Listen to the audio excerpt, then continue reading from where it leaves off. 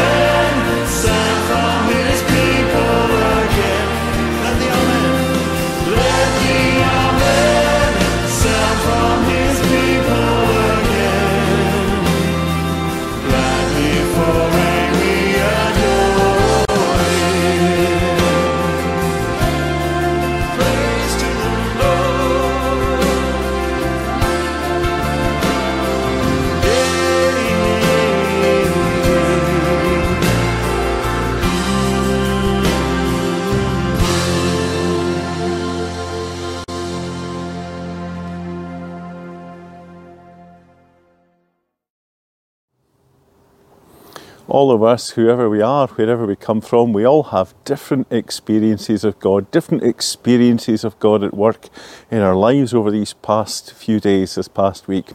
So let's bring these different experiences into our prayer now as we pray together. Sovereign God, we thank you that you've made us all different.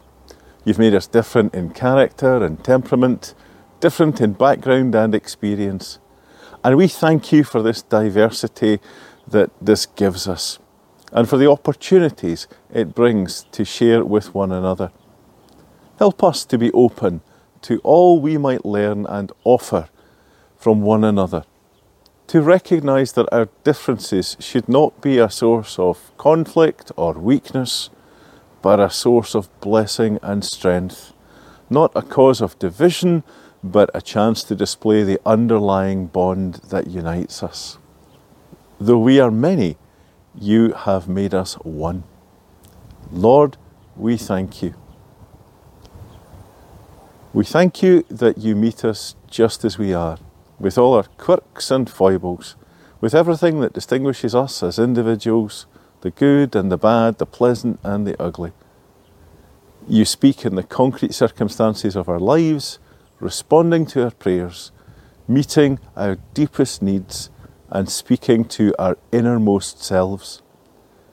Each one of us has our own unique experience of your love, and yet we share the same faith and we work towards the same goal. Though we are many, you have made us one. Lord, we thank you. We thank you that you reveal yourself in different ways, through your still, small voice, and yet equally in the hustle and the bustle of daily life, through exuberant songs of praise, but also through moments of quiet reflection, through traditional patterns of worship, yet just as much through spontaneous outpourings of your Holy Spirit, through unforgettable moments of encounter, and yet also in the ordinary, everyday experiences of life. And we know that what moves one person leaves another cold, and what speaks to some says nothing to others. But each is equally real, for each is a way of expressing faith and responding to your love. Though we are many, you have made us one. Lord, we thank you. Sovereign God, help us to see you in one another, not despite our differences, but because of them. Help us to overcome the fear of what is foreign, the suspicion of what does not conform with our own ideas. And so may we learn more of your purpose and more of your saving love, our understanding of you enriched and our fellowship deepened through the diversity you have given us to share. Though we are many, you have made us one. Lord, we thank you. And in the name of Christ, we pray as Jesus taught his followers, saying, Our Father, which art in heaven, hallowed be thy name. Thy kingdom come, thy will be done on earth as it is in heaven. Give us this day our daily bread, and forgive us our debts as we forgive our debtors. And lead us not into temptation, but deliver us from evil. For thine is the kingdom, and the power, and the glory forever. Amen.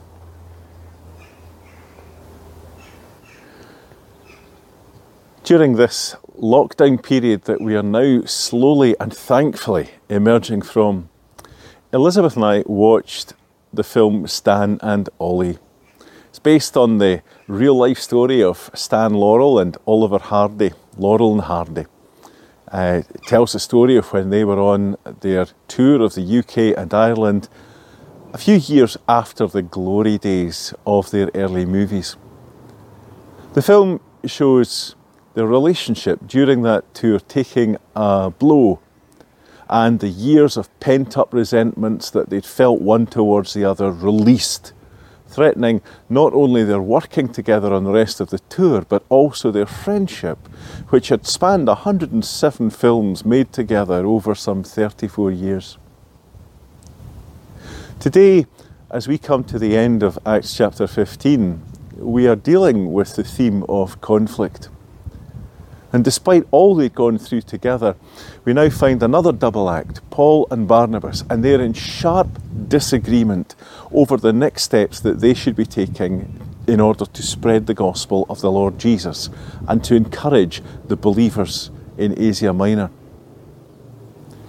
You know, at some point we all experience conflict in our lives. There are times we disagree with others. Often it's not about things that are right or wrong, but rather about things that are subjective. We disagree about things that are non-essential. And when we do that, it's important how we learn to walk through it. The conflict between Laurel and Hardy could have ended not just their working partnership, but also their love and their friendship for each other. But thankfully, as the film depicts, and also in real life, they found a way through. Now, some of you might fear conflict. I wouldn't say that conflict is good or desirable, but it is normal and it is to be expected. And God, as we've been praying, made us all different, with different likes, different preferences, different priorities. And He put each of us in different homes and into different environments, and these things influence our style and our methods and our worldview. We value and we desire different things for different reasons, and we come to different conclusions about the same circumstances. Because we're not robots, we don't do things, all of us, in the same way. And conflict's to be expected because humans are involved. And as we're going to see, the Apostle Paul dealt with this difficult conflict with his close friends. And if Paul dealt with conflict, then it's safe to say that we can expect to deal with it as well. So if you've got a Bible there, let's open it where we left off last Sunday, and let's read and hear our passage from Acts 15, starting at verse 36.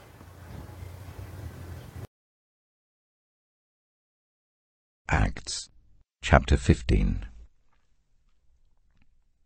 Some time later, Paul said to Barnabas, "Let us go back and visit the believers in all the towns where we preached the word of the Lord, and see how they are doing."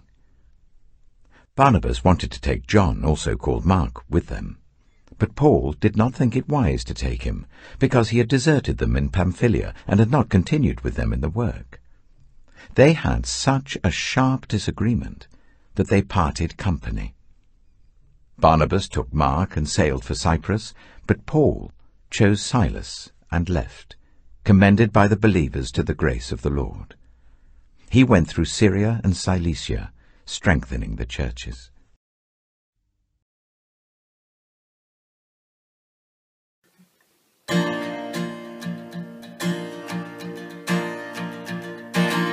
Who breaks the power of sin and darkness, whose love is mighty and so much stronger, the King of glory, the King above all kings.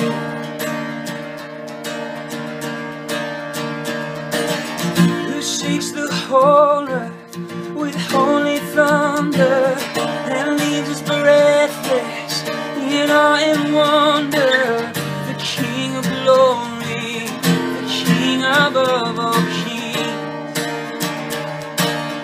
This is amazing grace. This is unfailing love, that you would take my place, that you would bear my cross. You laid down your life, that I would be set free. Oh, Jesus, I sing for all that you've done for me.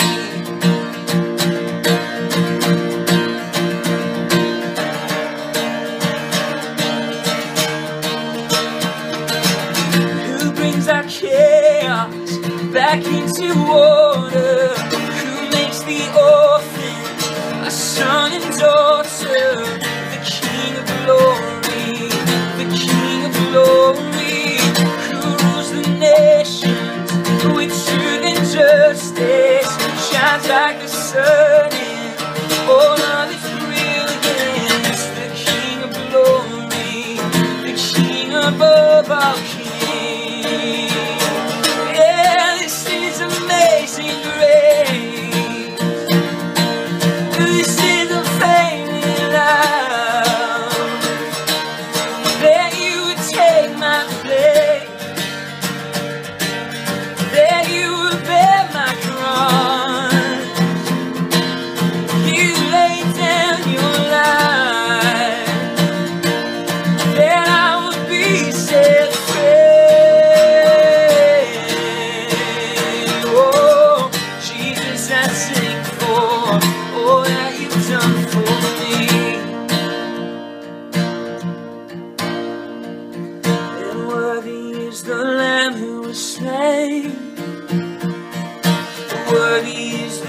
King who conquered the grave. And worthy is the Lamb who was slain. Worthy is the King who conquered the grave. Oh, worthy is the Lamb who was slain. And worthy is the King who conquered the grave. And worthy is the Lamb who was slain. Worthy, worthy, worthy. Oh, this is amazing grace. This is unfailing love. That you would take my place. That you would bear my cross. You laid down your life. That I would be set free. Oh, Jesus, I sing for all that you've done for me. All that you've done for me.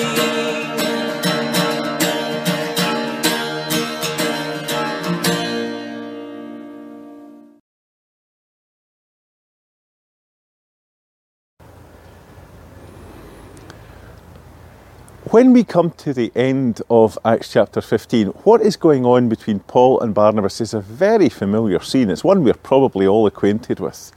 There's a task to be accomplished and there's a decision to be made, and there are two different opinions on how to do it. It's bad enough if there's just two, but if it's a whole family or indeed a whole church with lots of different opinions, it's difficult to know the right way.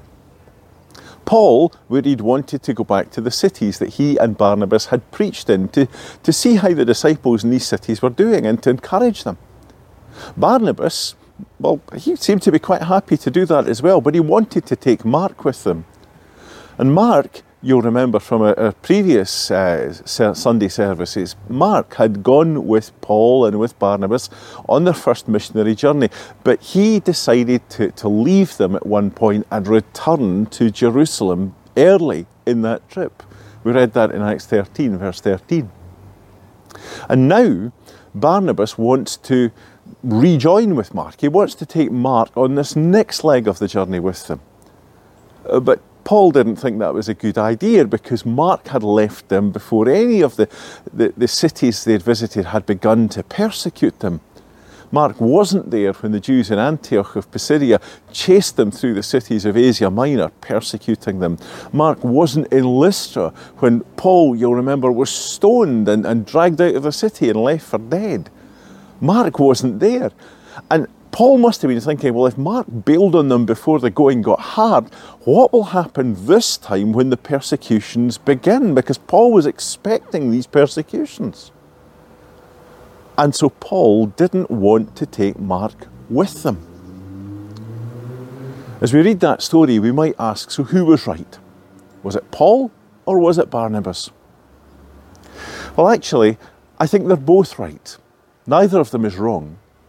The contrasting opinions of Paul and Barnabas are both valid, but they're contradictory.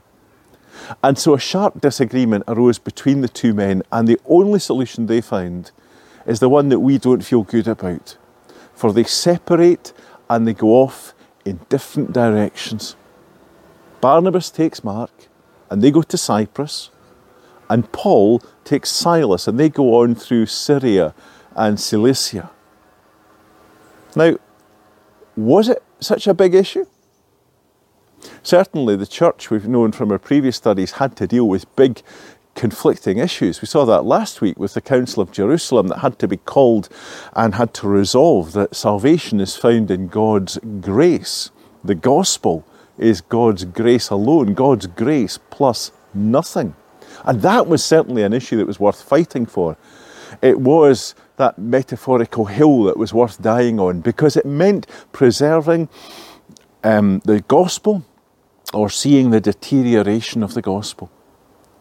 But this disagreement between Paul and Barnabas over whether or not to take Mark, as in most conflicts, was certainly not a hill that was worth dying on, because it was a non-essential issue. For Paul, visiting the churches in order to strengthen them was a non-negotiable. But who to take wasn't. And so, actually, in the providence of God, not one, but 2 teams were sent out, and much more was actually accomplished in that same period of time. It begs the question, how do you and I deal with conflict in a way that pleases God? How I wish that there was one specific formula that would handle every conflict situation, but because we and our circumstances are different, there is no such formula. But the Bible, Scripture, does give us commands and principles that are there to help us and to guide us as we encounter conflict with others. And since our human default is a default to sin and to be led by our pride, I thought firstly we'd look at what not to do. And surely the first thing that we should not do is judge others. The first rule of pride is to always see ourselves as right, and so we judge everything and anyone else using ourselves as the standard. It's as if we say, if you agree with me, you're right, and if you disagree with me, you're wrong. But as soon as we start judging others, it sets the stage for more conflict, and God just will not be honoured until we repent of our pride and our arrogance. We are, after all, not God. And then sin leads to sin. And pride is something that loves to be known. And so when you are in a conflict with another person and the other person won't acknowledge that you are right, then our pride wants to find someone who will. And so we're tempted to talk about what we know. We're tempted to gossip the situation. We're tempted to tell others that we're right and all the reasons why, and why the other person is wrong and all the reasons why they're wrong. And we present it to others in a way that makes our case, and our case alone. And that kind of gossip, that kind of slander is simply sinful and divisive. And then there are some folks who just won't take no for an answer. And so they try to manipulate people and they try to manipulate situations in order to get their own way. And if they don't, they respond by just lashing out with anger and violence and threats, or they simply present a cold shoulder, trying to punish those who disagree with them, or by doing their own thing. It's like a child saying, I'm taking my toys and playing somewhere else. You can't play. Or just ignoring authority altogether. Judging others can lead some to demand their own way, and if they don't get it, it leads to them gathering forces through gossip and through slander to mount an attack on the person they see as their opposition. And then, well, maybe some of us don't gossip and don't slander, or we don't have the energy to demand our own way. Instead, we are maybe the people who complain. If we can't have it our way, and if we can't have things done the way we want them done, we're going to make everyone else share in our misery. These are the people that you just want to say, goodness me, get over it, because it's so obvious that they haven't got over it.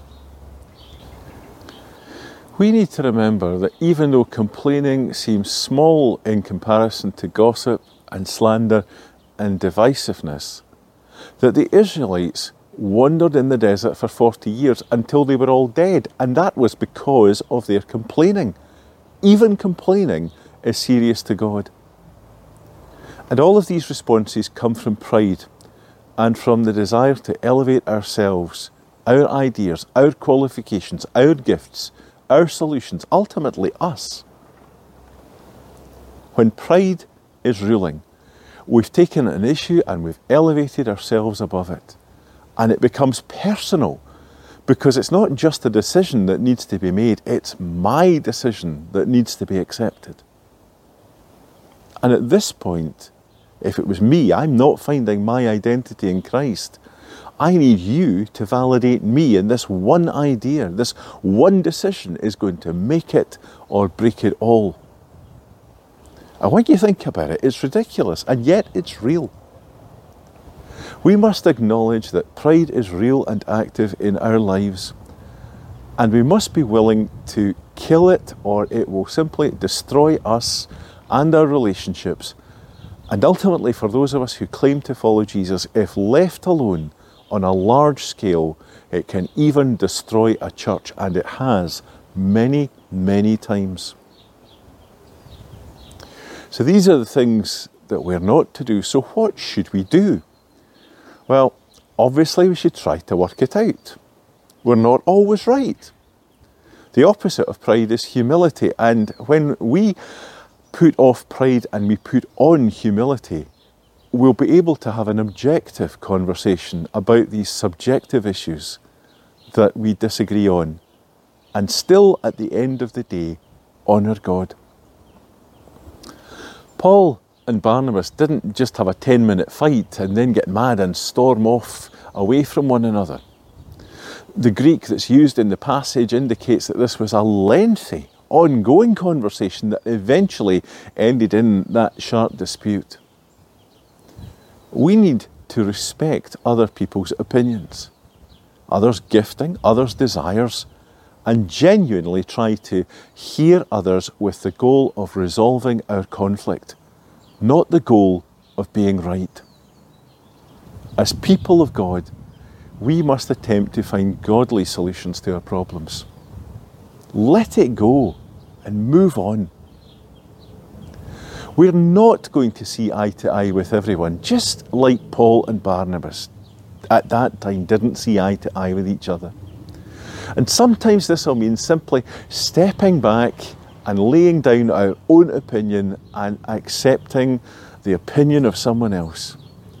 To realise that you or I could easily be wrong and someone else could be right. Or you or I could be right, but their solution would work just as well as ours. Now, like Paul and Barnabas, occasionally this could also mean that we need to physically move on. Paul, led by the Holy Spirit, was going to care for the infant churches that were formed during his first trip, and he didn't want anything or anyone like Mark to jeopardise that mission. So finally, Paul and Barnabas agree to disagree. But you know, later we discover that Paul did not in fact burn all these bridges. And so these relationships remained intact. And though Paul and Barnabas didn't work together any time in the future as far as we're aware, Paul's refusal to take Mark wasn't a personal issue, it was a mission issue. That didn't mean that he didn't love and respect Mark. It didn't mean that there weren't other ways that Mark was useful in ministry. It just meant that for this task at that time, Mark was not ready. Because later, we read in Colossians chapter 4, where Paul speaks very favourably of Mark. And later still, 2 Timothy chapter 4, Paul asks for Mark to be sent to him in prison because Mark is useful to him in his ministry. How encouraging it was to see that Barnabas was there to encourage Mark at that time that there was the disagreement. But it's also encouraging to see that Mark had progressed and grown in maturity and in gifting, that later on he was in fact useful to Paul in their shared ministry. And Mark also went on to partner with Peter. And he wrote the Gospel of Mark based on Peter's account of Jesus' life and their experience with him. So Mark ended up with an apostolic endorsement not only from Paul, but also from Peter. What do we learn? Simply that you and I need to be able to let it go and to move on and to trust God with the outcome. We need to be willing to be wronged. In his first letter to the Corinthians in chapter 6, Paul addresses that church about their conflicts and their disputes that have elevated to the point of them even bringing lawsuits against one another. Can you imagine? Imagine members of our church, Christians who claim that Christ is their Lord and Saviour, disputing and conflicting to the point of leaving the law of God and seeking the courts of the land because they have a better chance of getting what they want. Paul says, no. You have now elevated a non-essential issue to the point of jeopardising the most essential issue, and that is the gospel. Because if you claim it, and this is how you display it, you have distorted it.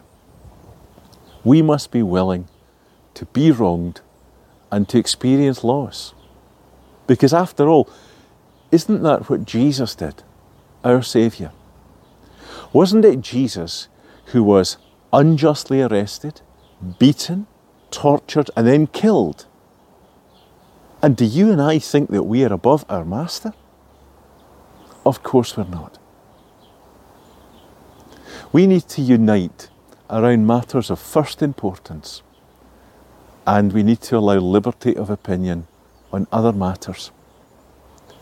We may disagree on a number of non-essential issues, but we have one predominant issue, and that is Jesus Christ and Him crucified. The proclamation and the demonstration of the gospel is the matter of first importance. That is the hill worth dying on.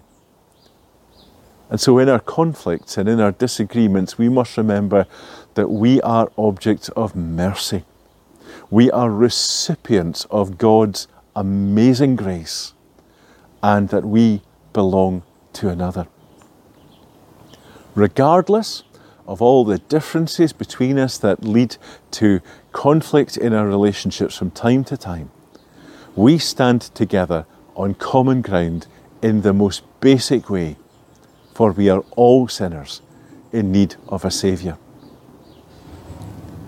James, the brother of Jesus, in his letter in chapter 4, tells us that the reason there are fights and quarrels among us is because of our desires and passions that war within us.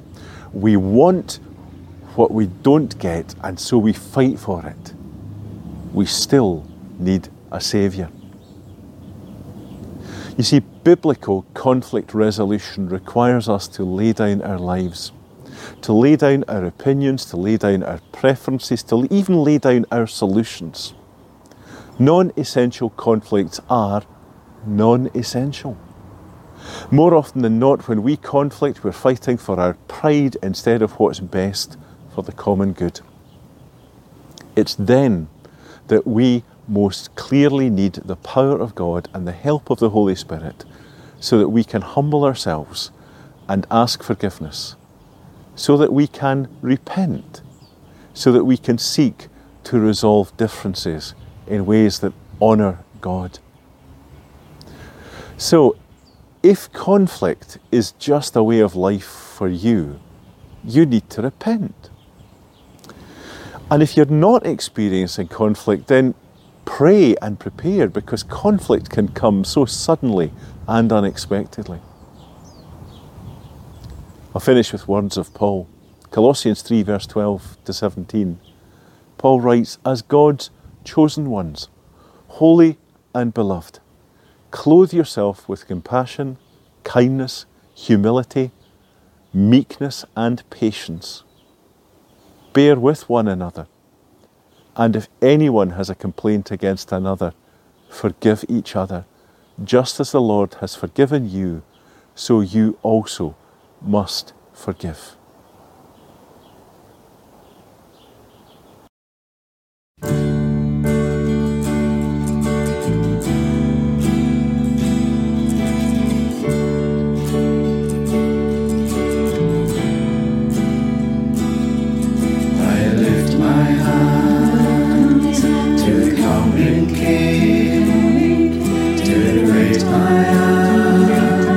To you I sing.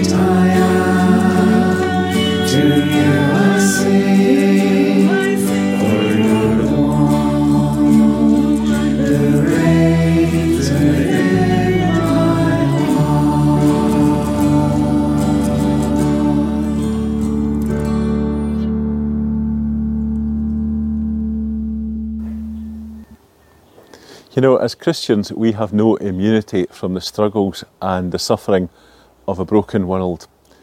But this is also true, that God is with us no matter what we're facing. The God we worship is not an absentee landlord or a disinterested bystander. Indeed, the whole Christian faith is built on the truth that the very opposite is true, that God is with us, Emmanuel. By prayer and by practice, the church is called to give expression to this key aspect of our belief system. And when the church prays for the world and when the church cares for the world, the church makes clear that God is with us in the world. That has been true all through this pandemic, and it remains true as we begin to plot this new course forward, considering what building better might look like. May it be that we remain on our knees throughout this time before God, the better to know Him and to trust Him. Let us pray. Most High God, you are far above us and beyond our knowing, and yet in Jesus you came among us, and you are here. It's with glad and grateful hearts that we praise you. Ever faithful God, when waves threaten to overwhelm us, when fire is burning all around us, still you are with us.